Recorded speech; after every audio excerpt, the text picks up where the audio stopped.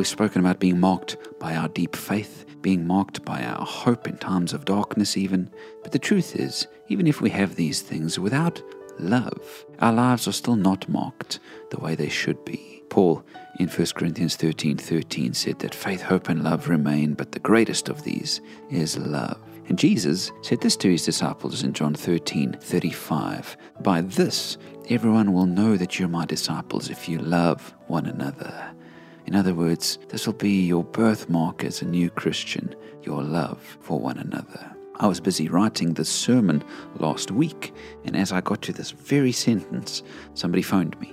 And it was somebody from our church who'd been through a tough time. We've been praying for them for a few weeks.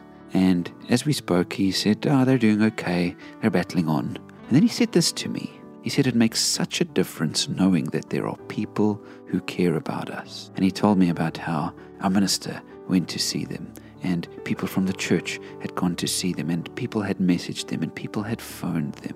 And I thought to myself, yes, this is what it's all about as a church. We don't just gather on a Sunday to worship, but we care for one another. We reach out. We love and serve one another. That is the true mark of a newborn Christian, a person who's really encountered God. It's the mark of loving our brothers and sisters in Jesus' name. And so, are you marked by love today? Is love a birthmark that covers everything that you do in your life?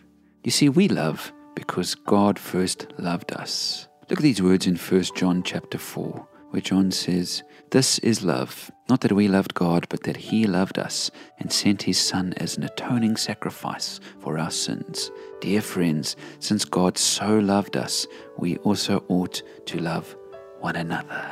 We can be marked by love as Christians because God loved us. He loved us so deeply, He sent His only Son, who would die in our place as a sacrifice for you and for me. He would give up His life willingly in love for us. Amazing love looks like a man who is God hanging on a cross to save his friends. Amazing love looks like an all-powerful God giving up part of Himself to save those who needed it most. When you get how much He loves you, when you get that He did all of this for you, you can only say, "Take my life," and you can only begin to love others with the same love that He's shown you. And so I pray, friends, that your life will be marked by love.